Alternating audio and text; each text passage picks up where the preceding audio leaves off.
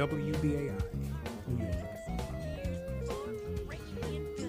Itching for more, it's blood for oil. We know there's a link. They say code war, we say code pink. It's blood for oil. We know there's a link. They say code war, we say code pink. Code pink for freedom.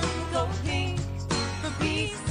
Code pink so hunger and war have ceased. Code pink for women, boys, men, and girls. Together we'll make peace. Is Saddam really the terror they say? Good morning. This is Code Pink Radio, live from WPFW, Washington, D.C., and WBAI, New York City. Also, you can view us today Facebook Live at Code Pink on our Facebook page. Thank you, Reagan, for that. I'm Terry Mattson, and I'm the Latin American campaigner for Code Pink. I will be your host this morning. This morning, we have a very activist-oriented program. We're going to be focusing on root causes of migration from the Northern Triangle with a specific focus on El Salvador. And we'll have two guests from the Committee in Solidarity with the Peoples of El Salvador, CISPIS, as many of you know them. And we're also going to have a brief conversation on conditions at the southern border. We'll be joined by Kelly Curry later in the program. And Kelly is the local peace economy campaigner for Code Pink. So a bunch of activists this morning talking about a very serious foreign policy issue and human rights issue happening south of the border for many of our own citizens here in the United States. So first, let's talk about a couple news items that were profoundly expressed in the news this week, and a few things yesterday. The fire in the Amazon in Brazil, and huge controversy across the world regarding climate change and destruction of the Amazon, what many of us say are the lungs of the earth. We are seeing a fire that's the condition of severe drought that that Bolsonaro, the Brazilian president, is allowing to burn. We're hearing that part of the burn is being allowed and even intentionally set to clear rainforest for agribusiness, and that being tied to the U.S. trade war with China and opening up new agribusiness markets in Brazil where the Brazilian economy will be free to trade with China, whereas our own farmers here in the United States possibly will not be. So regarding this as a huge climate catastrophe for those of us simply living on the earth and trying to have normal lives, there's a great project, rally protest September 20th here in Washington, D.C. called Shut Down D.C. It's a climate strike, and if any of you would like to participate in that or know more about it, you can contact our intern here at Code Pink. Her name is Reagan, R-A-E-G-A-N, R-A-E-G-A-N, at 23rd. I said the September. She's telling me I'm wrong here. September 23rd. I'm sorry, not September 20th. And it's Reagan at codepink.org, and it's R-A-E, not R-E-A, R-A-E-G-A-N, not to confuse her with the former president. So also happening last week was something very huge and encouraging in the world of peace, which we at Code Pink are significant promoters of. At the G7, Zarif, the foreign minister of Iran, met with Macron, and this was a huge I think, breath of fresh air relief for many of us across the planet. They were discussing renegotiating, continuing the nuclear deal, the Iranian nuclear deal, which is a huge relief to all of us. They also discussed the sanctions affecting Iran. And one of the things that we should probably all understand a little better about is U.S. Unilateral financial sanctions being used, not only against Iran, Venezuela, Cuba, Nicaragua, Russia, probably about 30 countries right now, is that it is a form of warfare. And what happens with these, and what the French are concerned about, and other European allies of the United States, is that Iran is the principal target of sanctions, but the fallout, the ripple out effect of the sanctions, the chilling of the economy, the lack of financial resources and investment affects secondary and tertiary targets. And some of those secondary and tertiary targets are allies of the United States. So this is something that the French are concerned about as well. If you'd like to know more about Iran, I would encourage you to pick up a copy of our founder, Medea Benjamin's book, Inside Iran, The Real History and Politics of the Islamic Republic of Iran. It's well worth the read and will give you some good background as to why things are between the United States and Iran today. And then also regarding sanctions, a really encouraging conversation happened yesterday in Havana.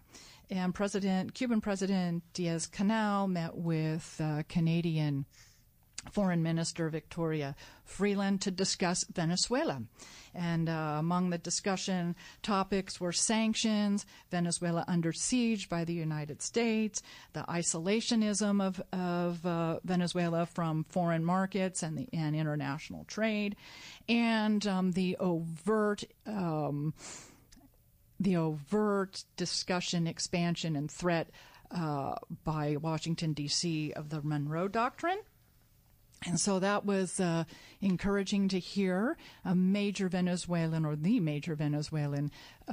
ally, Cuba, and the president just directly confront the foreign minister of Canada about these issues.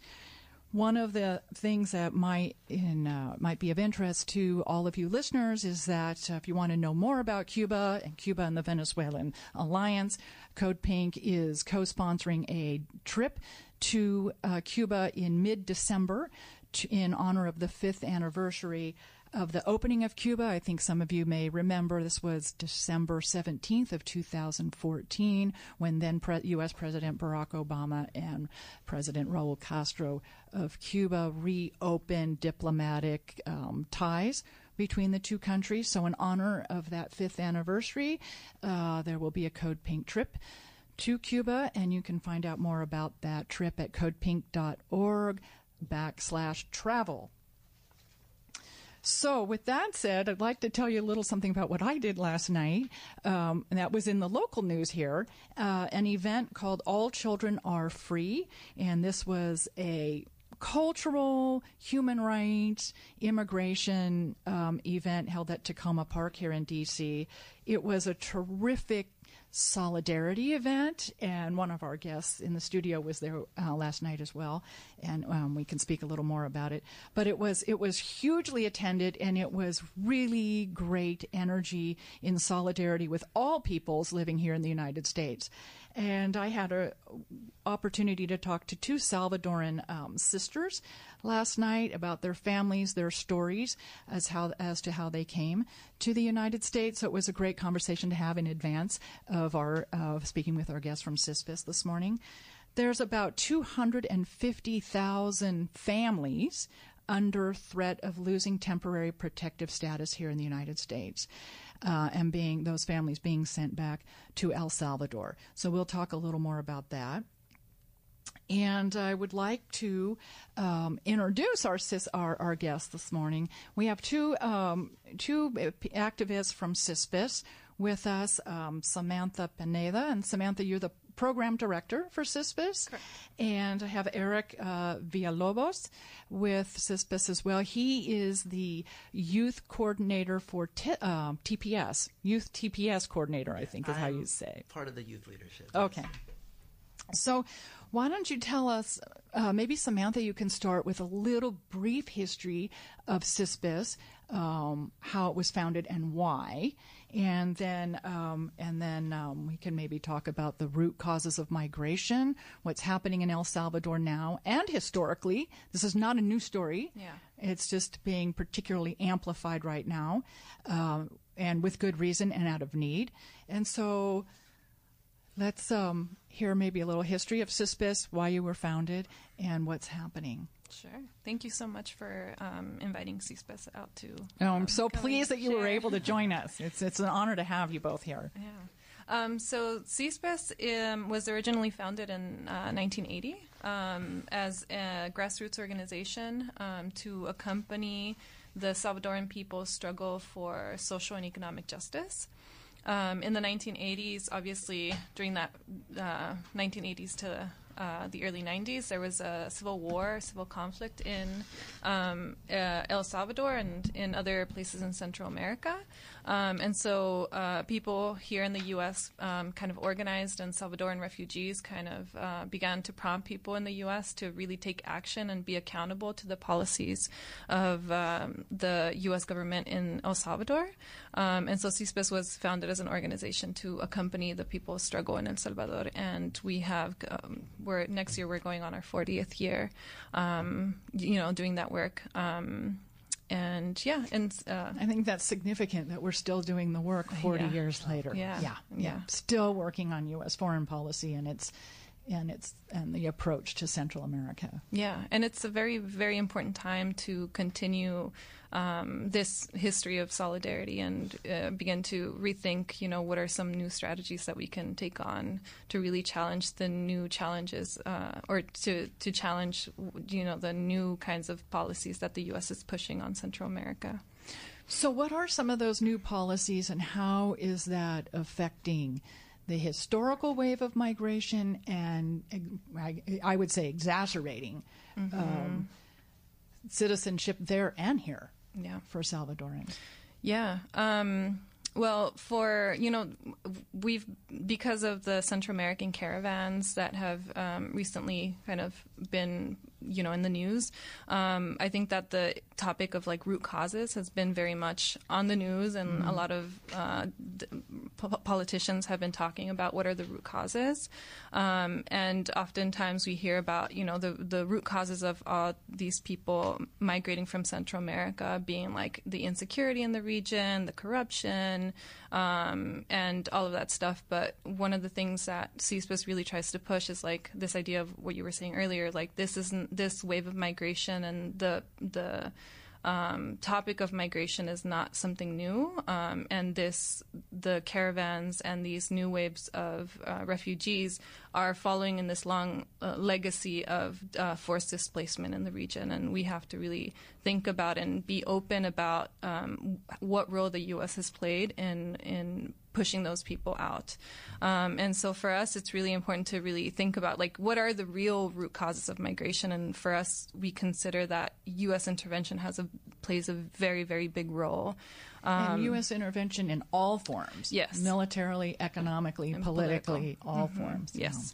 And also, the insecurity in the region. And the insecurity comes from, the destabilization, the economic poverty and all of that. And also the environmental degradation. We've also been seeing a lot of people are leaving the region because of the drought and because of the water crisis. So we also have to think about how our extractivist policies also pushing people out, and, efforts to privatize water and things like that. And so the extractivist policies are between the two governments or transnational corporations? I think it's transnational corporations. I think Canada, especially in Guatemala and Honduras, have played a very big role in trying to extract gold and other kinds of mining projects in those regions. It hasn't been as strong in El Salvador recently. In 2017, El Salvador was the first country in the world to ban all metallic mining. But it's still a topic that is really important to discuss regionally. As our allies in El Salvador, we say, even if there's a ban in El Salvador, if there's mining projects in Guatemala that poison rivers that then go into El Salvador, we it's not enough to ban metallic mining in El Salvador. It has to happen at a regional level. Well. And wasn't there, correct me if I'm wrong, but wasn't there an environmental lawsuit or a case with one of the rivers in Salvador? There was a suit over exactly that. The Pacifica Rim? I think so, yeah. Pacific Rim, not Pacifica Rim. Pacific Rim. Yeah. That was a case that kind of fed in produced this metallic mining ban in El Salvador. Pacific Rim was this mining company that was trying to extract resources from Cabañas, and the communities in Cabañas really pushed against that metallic mining and organized at a national level, and that corporation then sued El Salvador for the permits to be able to extract mining from those El Salvador. So what I'm hearing is that the corporation was transcended the actual sovereign government of El Salvador and its people. Yeah, and El Salvador won that lawsuit, luckily, and then that kind of fed into the law, the ban, the metallic ban. So some great activism and care for the earth there. Yeah. So with root causes of migration, we've talked about U.S. intervention in multiple forms. We've talked a little bit about drought, climate change, and water rights. And can we talk just a little bit more about the climate change effect on the Northern Triangle, because that is affecting crops, and the growing season has radically changed. And so how is climate change affecting agriculture, small farms, and I think the drought is kind of a very serious thing in Central America, and I think in Guatemala, and specifically in Guatemala, there's been a lot of people who have been migrating because the crops are dying and because of this drought. And some governments in Central America, especially in El Salvador, they're trying to downplay the problem of the drought and saying, well, it's not as serious as people are saying. And there are a lot of people are leaving because they live off the land, and if they don't have any water to produce, then they don't have any work. They can't sustain themselves. So it's definitely an issue throughout the region. And I think some of the things that we're seeing in Honduras specifically is a lot of people organizing to also prevent the privatization of rivers and other kinds of water resources, which is another, yes, there's the environmental degradation and the things that people aren't able to control, but then there's also this effort on another end to try to privatize what little resources there are of water in the region. Yeah. So water rights. Yeah. Water rights for the survival of average people. Yeah. And it's the reason they killed Berta Cáceres. Yes, in Honduras, because she was defending water, free flow of the river. Yeah. So it's all connected. And one other thing maybe we should discuss about root causes of migration is crime. Yeah. And a lot of that is brought on by weak economic growth, or economic growth that's heavily controlled by transnational corporations and their desire for profitability, which suppresses wages and labor rights and those sort of things. But also we have gang influences in Salvador. And maybe you could help our audience understand that some, if not all, of the gang violence has its roots here in the United States, principally Los Angeles. Yes, definitely. And I'm thinking specifically of MS-13. And maybe you could give us a little bit of background to that particular gang, how it came to be created, and why it's back in Central America now. Yeah. Because this is something that people really don't understand. It is a homegrown creation of the United States. Yeah. Exported. Yeah. And it goes back to this point we were talking about, forced immigration or forced displacement being, historical. People started immigrating in the 80s, and some of the youth and young men who had been either involved in the conflict in El Salvador or were young and had experienced the impacts of war in El Salvador had immigrated to Los Angeles. And in Los Angeles, as around the country at that time, there were a lot of there was a lot of inequality, and there were a lot of gangs that kind of organized to protect themselves and all of that. And people, Salvadorans in Los Angeles, kind of organized themselves to also defend themselves from other rival gangs, and also to I imagine find some kind of of community amongst themselves. And in the late 90s, the Clinton administration began to deport a lot of those former youth, youth who had come up to Los Angeles, and some of those youth had been involved in gangs. And so when they were deported to El Salvador, in a country that was in this post-war period, in a country that had a very weak social structure, they were basically deported into a place where there was a breeding ground for criminality, and also there weren't a lot of opportunities for the people who were deported. And so obviously under those conditions, the gangs, the MS-13 gang specifically, began to kind of flourish. And the response of the Salvadoran governments, probably a decade after that, was just to repress and repress and repress those gangs. And for a long time, they didn't really give them much attention until they realized it was already out of hand. And then they began to just try to crack down, or what they called mano dura policies, to try to just,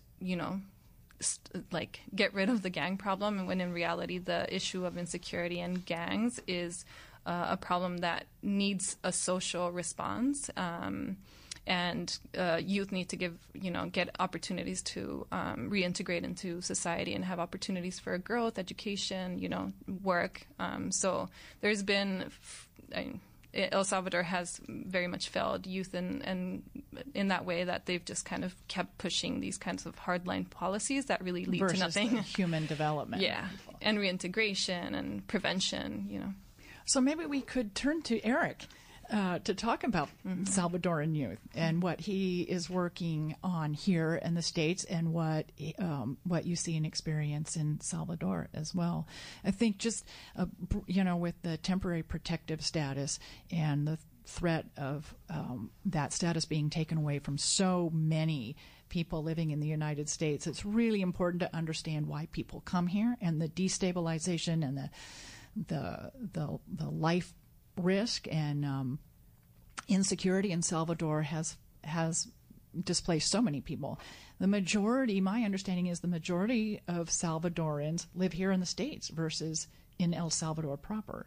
And there are 250,000, Eric, households, is that? Not people, households under threat of losing TPS? Well, with regards to Salvadorians, there's about 250,000 Salvadorians are beneficiaries of temporary protected status, and being that most of them are of about, I want to say, around 30 and a little bit older, and there are younger TPS holders as well, but the majority are of age where they are parents. So when we look at 250,000, we're not only talking about 250,000 Salvadorians or individuals, we're talking about families. And in total, we also try to mention the other TPS holders as well, that it's not only Salvadorians, we also have Nicaraguans, Hondurans. These are all people who... Guatemalans? Not so much. No, not yeah. In total, I think it's about 13 countries, and Salvadorians are the largest beneficiary of the program. And Salvadorians received TPS after the two earthquakes in 2001. Hondurans received the program, or became beneficiaries of the program back in 2003 after Hurricane Mitch. Haitians were under the program after 2010, the earthquake that they suffered. There are people from Nepal. There are people from Syria. And yeah, the program is something that the Department of Homeland Security, and I think it goes through the Attorney General as well, that is where they designate specific countries under TPS, and it says that these people cannot go back to their countries because these countries are going through some sort of political or natural disaster. And in the case of Salvadorians, because of the earthquake, that said that those who were undocumented in the U.S. at the time could not go back to El Salvador because of the situation, because of the disaster that happened there. So they couldn't really return, and that's what made them. It gave them a legal status, and it allowed them to remain in the U.S. And this was a program that they needed to renew every 18 months. They need to go through a criminal background check every 18 months. They need to repeatedly renew this. And after every 18 months, I think after every 2 years, the president and the White House needs to actually approve this and see if they extend the program. And it's been extended by every presidential administration since it was first implemented under, I think it was Bush Sr. So ever since 2001, when Salvadorians received the program, it was extended by Bush, it was extended by Obama, and within a year into the Trump administration, they announced terminations. I think, the largest termination was obviously Salvadorians because most of the beneficiaries under the program were Salvadorian, and that's what started the organizing around the issue. That's what brought me into the TPS Alliance, but we still included all of the other beneficiaries as well. So I'm a part of the TPS Alliance. I'm a part of the youth leadership there. I got involved after it was announced that they would terminate TPS for Salvadorians back in January of 2018. At the time, my parents were TPS recipients, but being that I turned 21, now they are permanent residents. That isn't something that I look at that as a privilege because of the fact that I just happened to have been of age. I was able to support my parents. But I still have aunts, uncles. I still have a lot of family members, a lot of people that I've met along the way that are still under threat of deportation. They're still under threat of losing that status. So that's what still motivates me to be a part of the movement. But a lot of the organizing has been pushed by many Central Americans, by a lot of Salvadorians as well. But I always try to mention that we still try to include everybody that's under the program as well. Really great. Yeah. Act of solidarity. Definitely. We can all help. Definitely. And we do our best in making sure of that. So there are people from Sudan, from Somalia, I believe, that are that are beneficiaries of the program as well. We don't have much representation, but we still try to, move forward and try to make sure that their voices are heard. I think it's really important that you're sharing with the audience just how many citizens of how many different countries are here on this data and why they're here. And I think I wonder if you can explain to our listeners what exactly, if we even know exactly why the current administration is suddenly anxious or to revoke this status from so many people and force people to go home, and in some cases that isn't home. Many people, you're here and speaking a different language, living a different culture, and to just say now you're going back to Sudan or El Salvador. What is the expectation for reintegration in these countries, and how would a country the size of El Salvador ever be able to absorb 250,000, 250,000 families? Exactly, you imagine. Yeah, none of it makes sense, right? It really, to me, the way I see it is that it doesn't make any other sense. When the cancellation happened, I was still surprised because I remember the narrative that I would listen to so I'm from Long Island, New York, and you hear a lot of the white majority down there talking about how they support Trump for economic reasons, and the social things are things that they don't exactly agree with, but they don't believe that a presidential administration would be capable of actually going out and deporting people who are here legally, let's say. Yeah.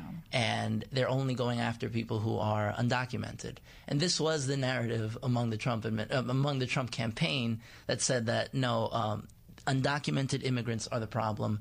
We need to emphasize legal immigration. TPS recipients are legal immigrants.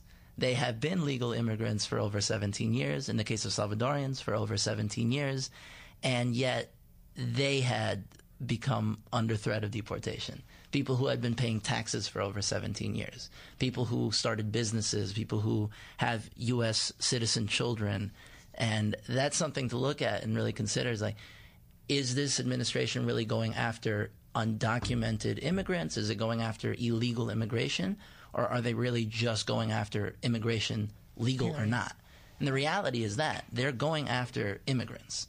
After the TPS decisions had been made, it was just clear that this administration is just straight up anti-immigrant. And they're going to I would argue anti-immigrants of certain cultures. Definitely. Principally Southern Hemisphere. And that's true, too, because if you look at the 13 countries that are under TPS, none of them are European countries. No. None of them, where we all know where they're coming from. These are coming from the Middle East, from Asia, from Africa, from Central America, from Latin America. Global South. The Global South, exactly. Global South countries. And it's clear that the administration is doing whatever means necessary to go after brown and black immigrants. Yeah. And the TPS decision shows that. That was actually one of the claims that were made under the court case that was recently brought up again about 2 weeks ago. I was in California with the TPS Alliance, that there was a court hearing on the decision. The Trump administration officials were trying to appeal the decision that ended up blocking the decision to terminate TPS. And right now the judges are coming up with a decision as to whether or not they can block the infringement on TPS right now. So currently the program has been announced to be terminated, but a federal judge in California was able to block that decision. Oh, correct. And they extended it. So now TPS for Salvadorians, for I think it's Salvadorians, Haitians, people from Nepal, and Sudan, I believe. I think it's 4 countries. There's also another decision that covers Hondurans and Nepal. That was brought up at the federal court 2 weeks ago again. But what that said was that they were able to extend TPS until January of 2020.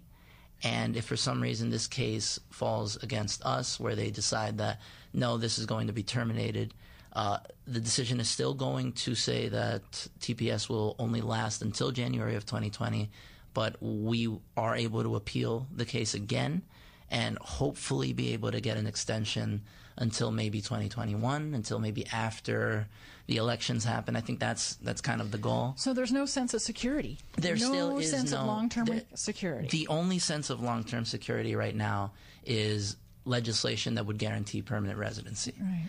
And so children in schools trying to continue education, families with small businesses, as you said, so economic security, social security. There isn't any of that. There isn't any of that. So the good thing is that the Alliance has been advocating in both the legislative branch and the judicial branch. Obviously, we have a lot of problems with the executive branch, and that is tough. I think we're just waiting on the elections to see if there is some kind of candidate that could either, replace the administration we have right now. But the goal right now is to try to make sure that we're able to extend this decision as far as we can under the judicial branch. And we have been successful to a certain extent with that. And under the legislative end, we have been trying to just advocate for H.R. 6, which is the Dream and Promise Act, that passed the House. Which is I think one of the largest immigration bills to pass the House in over 9 years, which is very great. It includes both TPS holders and DACA recipients, Dreamers as well. So this is something that we had been fighting for a while now, because under the mainstream narrative of immigration, DACA and Dreamers were pretty much the only ones that were included under that discussion. TPS wasn't really mentioned as much. So, and now is. And now it is. So and that all comes out of the fight from the Alliance. We try to make sure that it is clear that we have been doing great work on that end, and we're really just trying to advocate for the Dream and Promise Act, which is right now the job is for the Senate to pass it. We are under a Republican Senate, and so the hope for that actually passing is not really so certain. But we really do hope that we can try to see if we can actually get that passed and see if we can move forward with that. I don't really see a lot of hope of that happening under these next 2 years, but people need to take action. Yeah. Call their congressional reps. Why don't we talk about how to take action? We'll take a small break here, and then when we come back, we can talk about the best way to take action, and then maybe talk about current conditions on the U.S. border as well. Yeah. Okay. Thank you. We'll continue our conversation in a minute.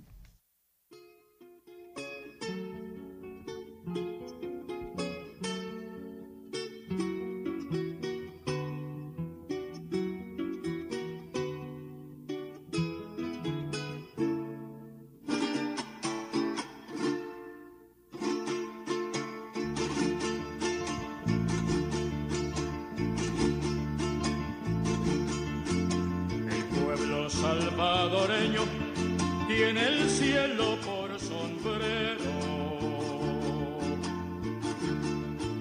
tan alta es su dignidad en la búsqueda del tiempo en que florezca la tierra por los que han ido cayendo en que venga la alegría a lavar el sufrimiento, en que venga la alegría a lavar el sufrimiento.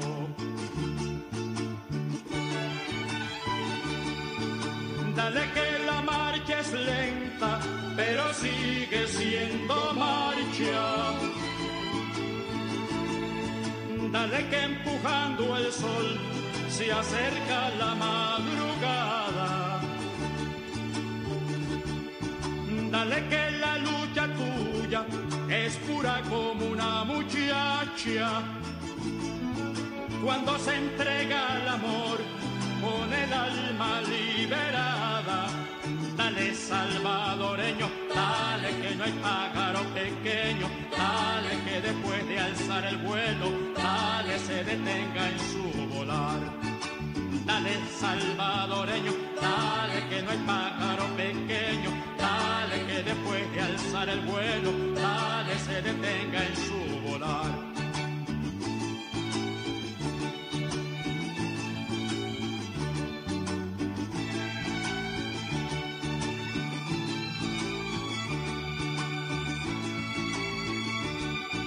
Al verde que yo le canto es el color de tus maizales,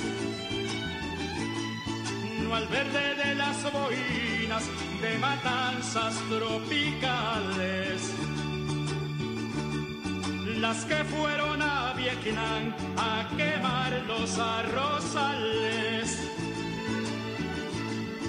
Y ya andan por estas tierras como andar por sus corrales. Dale salvadoreño, dale que no hay pájaro pequeño, dale que después de alzar el vuelo, dale se detenga en su volar.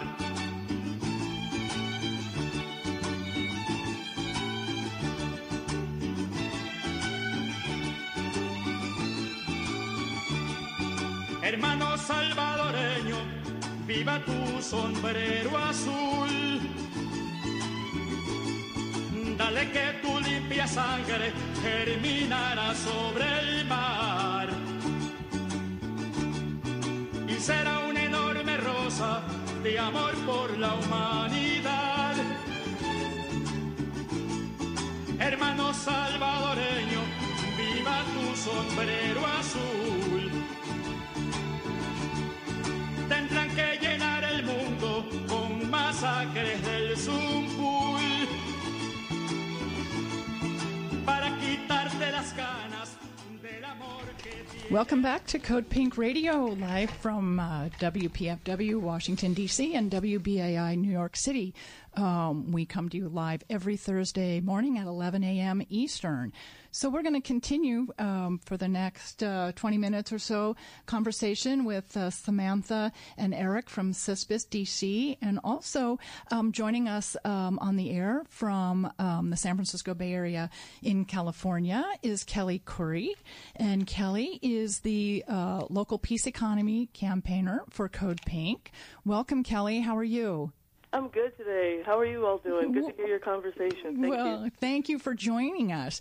So, Kelly, why don't you tell us a little about the local peace economy campaign? And our listeners should also know Kelly recently returned from the southern border, and so we're going to have her join our conversation with Samantha and Eric as well to talk about the border, why people are there, and what the conditions are that you have recently witnessed. But tell us a little bit about the local peace economy campaign before we start. Local peace economy is really about re-engaging people in conversations in their community. The war economy has been really good at separating us all, colonization, just breaking down our ability to connect to ourselves.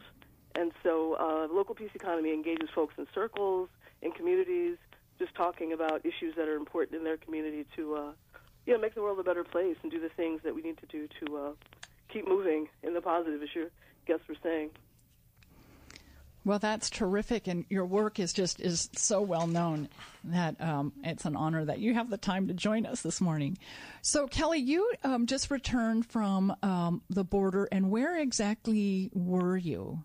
I went to Tijuana, a little bit outside of the central Tijuana, to visit a friend who was invited to live on the premises at a shelter in the neighborhood of Divine Providence.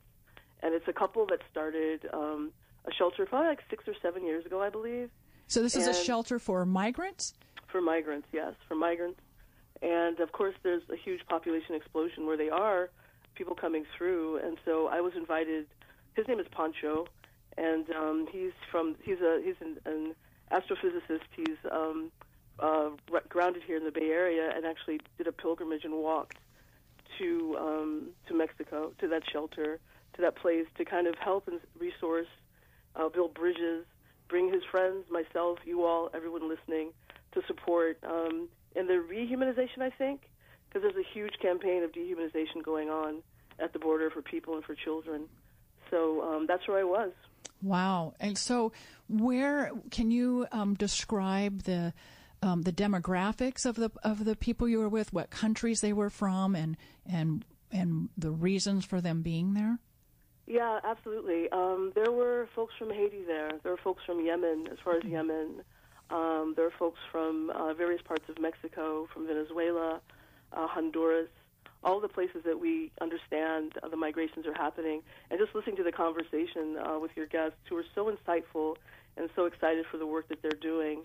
But a lot of it, of course, is about climate change. There's the gangs, there's warfare, but the folks from Guatemala, for instance, just, unable to farm. And climate change, which is not going to, end anytime soon, is a big reason for this happening. So it's so important for us to organize pathways, reopen the pathways. When I say that, I mean pathways to the heart, to support, to get down to Mexico, to send things to the children, to send letters, just to be engaged in some way in, supporting their ability to be engaged in living and having a beautiful experience on Earth. It's our planet, all of us together. So that's really the vibration of local peace economy, is just engaging the power that we each have, one of us, to be in the world in a better place, in a better way. Well, I think one of the things that you said was the humanization of the issue and of the people, because there is,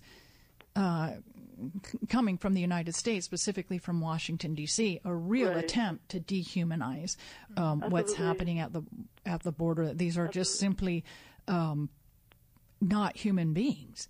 When you look, and specifically when you look at how children are being treated, it's horrifying, and yet it's the whole desensification of it to the human emotion is really probably the most scary thing to me, is the dehumanization of it. And so maybe, Eric, you could talk a little about conditions at the border. And you had earlier mentioned the number of different countries migrate with migrants and either with TPS or seeking temporary protective status. And it seems like, Kelly, you're seeing quite a few. You saw quite a few of people in that case. And the other thing that was mentioned was climate change, which we still do not even admit exists here on the planet as a nation. There's no policy of overtly admitting. And it's very clear, and Samantha, you talked about this earlier with the drought and water rights. And so maybe we should focus a little bit on climate change for a couple minutes and talk about which countries are most affected by this at the moment. Yeah, when mentioning the border, I think it's, and connecting that a little bit to TPS, I think it's something to mention that it's incredible to see how Central Americans and immigrants in general are being affected not only in the U.S., people who have already been here for a while, but they're also being affected back home. They're also being affected at the border. We have nowhere to move anymore. Right. It's just incredible to see that we're being affected on all fronts, and it's something that is just, it's incredible to see, and it's something that it's really hard to understand why it's still happening, and especially when we try to advocate in the TPS Alliance, we always want to acknowledge that it doesn't stop here. That if we're able to find a solution for those who are already in the U.S., who have already been here legally, we need to make sure that after this, we move forward with the 11 million that are still undocumented, and we still acknowledge the fact that we still have people who are trying to cross, who are waiting at the border, who have been detained, and who are still trying to find their legal entry, and to still acknowledge that there are still negative and horrible conditions that are affecting our countries back home. And the climate is something that is definitely something that needs to be acknowledged, that it isn't only gang violence, it isn't only extreme poverty, that there have been droughts, there has been a water crisis in Central America, in El Salvador. I think Sam could talk about that a little bit better than I would, but it's definitely something that needs to be part of the mainstream narrative. One thing that I wanted to kind of acknowledge is the fact that there's also this liberal democratic discourse as to what the solution to these causes are, and that isn't inside of that conversation. And it needs to be a part of that conversation. Yeah. The mainstream media, not only American mainstream media, but also like Hispanic American mainstream media, Univision and Telemundo aren't really acknowledging this as much. When they were covering the caravans, they were only talking about these Central Americans who are coming towards the border and fleeing violence and poverty. The climate wasn't part of the conversation. Right. The dictatorship in Honduras wasn't a part of the conversation. These socioeconomic conditions weren't a part of the conversation. And these are big networks that a lot of the Hispanic community depend on. Like, much of us depend on watching this information. So the neoliberal narrative is being pushed onto and people from your own country. Exactly. Maybe we should talk about the neoliberal plans for expansion in the Northern Triangle. I think I'm so pleased you brought up Honduras. I mean, I think it's pretty much known, certainly to most of our listeners this morning, that Honduras is basically a government dictatorship installed by the United States in 2009, and the current president has been recently implicated in his own brother's narco trafficking trial in New York City. And so many of the things that other non-aligned U.S. governments are accused of being, and I will be quite overt in mentioning Venezuela in this, things that other governments are accused of being who are non-aligned with the United States, the things happening in Honduras, we know for a fact. And we know that we're now pretty sure the president is not the cleanest legally. Of course. And we know that his government has been installed by the United States. And yet we don't talk about that, as you just mentioned. And we're not talking about, the plans for neoliberal economic development in El Salvador, Guatemala, and Honduras specifically. And maybe we should spend a few minutes talking about that, because that's affecting the influence of transnational corporations, land and water rights, specifically in those three countries. Others as well, but those three. So maybe, Samantha, we could talk a little bit about, as we touched on earlier. Yeah. Well, I think the objective of U.S. empire right now is to extract natural resources from Central America, and I think that also includes securing cheap labor for transnational corporations. And do you think maybe the cheap labor issue is part of this mass deportation project? Oh, yeah. Definitely. And it's also part of this, what Eric was saying earlier, like people in Central America don't have the conditions in which to live dignified lives in their countries, and they're forced to migrate. But when they're trying to move, they're being stopped at the borders. And so there's really no place for them to go. And the U.S. Government, along with its puppets in Central America, are trying to do everything in their power to commercialize all natural resources, make sure that there are political policies in place that keep people in really precarious labor situations. And when they try to flee, the U.S. is trying to create, and has already been for many, many years, trying to construct this system in which they'll stop people from migrating. And so when we talk about what's happening at the U.S.-Mexico border, we can't just stay there. We also have to talk about the southern Mexico border and how border militarization and militarization in general is being expanded throughout Central America, right? I would argue that the U.S. border is actually on the southern end of Panama. Yeah. Skips over Nicaragua, which is part of Daniel Ortega's problem with Yeah. the United States, is that it stops there, stops at the southern Honduras border, Yeah. leaps over Nicaragua and starts again and flows all the way down to the southern border of Panama. Right. And there's different articulations of this kind of border militarization. In Guatemala, it's more like they're training police forces to patrol the border between Guatemala, Honduras, and El Salvador. In El Salvador right now, the president has decided that they're also going to begin, implementing policies to militarize their borders in El Salvador. And for many years, there's like the C4 agreement between Guatemala, Honduras, El Salvador, and Nicaragua, in which And the citizens C4 is the Central America, I forget what the complete name is, but it's like a Central America agreement in which U.S. Central American citizens, as long as they have a DUI or identification, they can cross into any of those countries as long as they have an ID. without a visa. Yeah, So those 4 countries. Okay. And is this part of the Central America Free Trade Agreement? Did that come out of that? Or? No, I believe this is kind of predates that, I believe. And what the U.S. is trying to do is is push Guatemala to change that agreement so that they can begin to prevent people from being able to cross without a visa, or putting more restrictions in between those countries from having people to migrate. So would you say the goal is to deport people back to these 4 countries and hold them there? Yeah. Is that what I'm And- hearing you yeah, say? You're and secure holding the them. labor. Yeah. So the labor force would have to. So a cheap labor force for neoliberal economic Yeah. development, privatization, that labor force would literally be forcibly by arms. It sounds like Yeah. to stay there. Yeah, And so, and- Eric, you're nodding at me. What Yeah. did you want to add to that? It's just so the current president in El Salvador was someone who had as a campaign promise to not only the Salvadorian people but to the U.S. When he won the election, he actually went and spoke.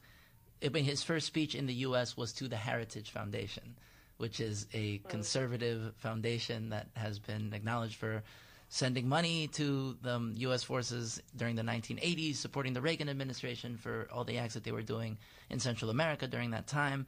And he promised to them, as well as promising to the Salvadorian people, that migration from El Salvador to the U.S. would end under his administration. Now, the way the Salvadorians believe that would be is that he would improve the conditions in the country to prevent migration. And we can say that he's doing that, quote unquote, through his supposed security policies that are apparently going to fix the security problem that we have with gang violence by Gang violence created here in the States and exported back to by Central America. implementing social programs that are supposedly going to improve the conditions in communities and for youth so that they don't get involved in gangs, so that they don't be a part of the delinquency and the crime that's going on inside of the country. And the reality is that we're not so sure if that's even happening. And this whole security thing that he's trying to do by implementing a border patrol around the country is kind of changing that. It's not like he's trying to improve the conditions in the country, but trying to say that, yeah, we're going to kind of work on this, but at the same time, it seems like we're going to try to do whatever means necessary to prevent Salvadorians from even leaving the country. So what is he actually doing? What is actually going on? Creating a cheap labor force. So I'm so pleased that you've both been here for the hour with me, and we have a couple minutes left. And I wonder, Kelly, are you still there? I'm here. I'm Okay. still here. Really And, interesting conversation. No, I'm so pleased you are. And maybe, Samantha, you can just talk briefly about what we can do to put pressure on our own government here in the States to raise awareness and influence legislation in a more humane manner.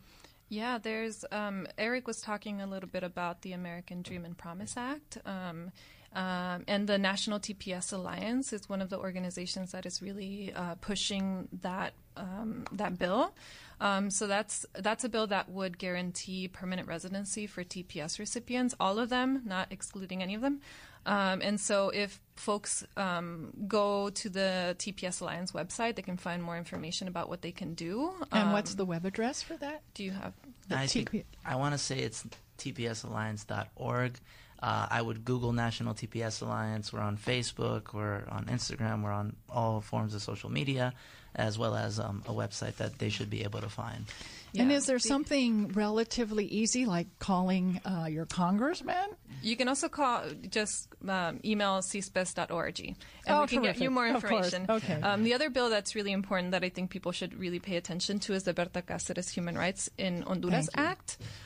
And you can also contact CSPES for more information on that. Okay. Thank you, everyone. Thank you for listening, and thank you to our guests, Kelly, Eric, and Samantha. And please join us next week live, 11 a.m. Thursdays, Eastern. It's blood for oil, we know there's a link. They say Code War, we say Code Pink. It's blood for oil, we know there's a link. They say Code War. For WPFW News, I'm Chris Bangert-Drowns with some brief headlines. Hurricane Dorian is continuing to gain strength in the Atlantic, threatening the Bahamas and Florida with what could become a Category 4 storm. Yesterday, Dorian slammed into the Virgin Islands but did not directly hit the main island of Puerto Rico. However, parts of both territories remain without power. While Puerto Ricans prepared for the storm, President Trump continued to attack the island, describing it on Twitter as, quote, one of the most corrupt places on earth. He went on to describe himself as, quote, the best thing that's ever happened to Puerto Rico. Political opposition to UK Prime Minister Boris Johnson's move to suspend Parliament is surging, with protests held around Britain and a petition to block the move gaining more than 1 million signatures. Yesterday, the Queen approved Johnson's plan to suspend Parliament beginning next week through October 14th.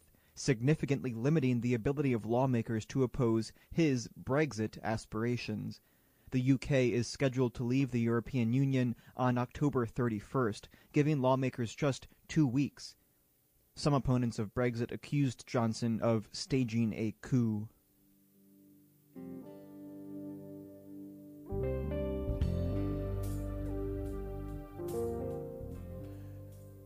And that was Code Pink.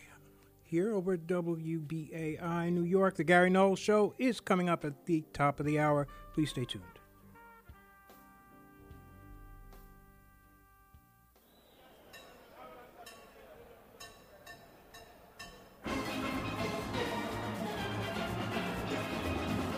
I'm Sean Rhodes, co-host and engineer of the award-winning Midnight Ravers. It's going to be Bacchanal time on Labor Day, Monday, September 2nd. When WBAI broadcasts all day from 6 a.m. to 6 p.m., the Caribbean Carnival, live from Eastern Parkway in Brooklyn. That's when New York City will host what is now the biggest, most spectacular street celebration in the country. So be sure to tune in to WBAI in New York, 99.5 FM, on Monday, September 2nd, from 6 a.m. to 6 p.m., live and direct from the Caribbean Carnival on Eastern Parkway for the music, culture, and Bacchanal.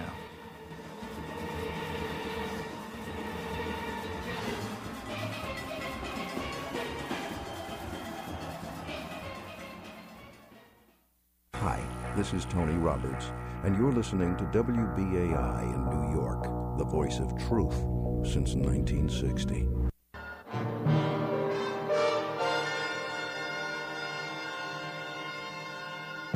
The technical and creative team that has brought to these airwaves many of the most profound radio dramas to ever be transmitted will come together once again to present on Saturday, November 16th, 2019, something you have never witnessed before.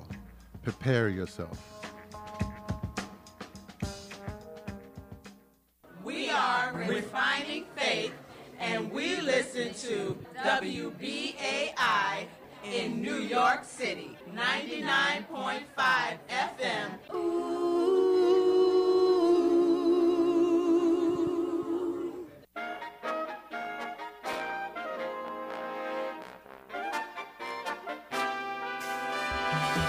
Hi, this is Christian McBride, and you're listening to WBAI New York, 99.5 FM, and WBAI.org on the web.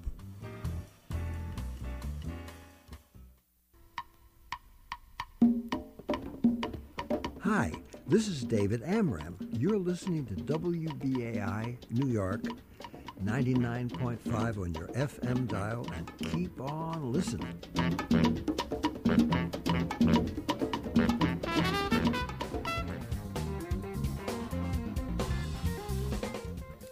WBAI New York, 99.5 FM, and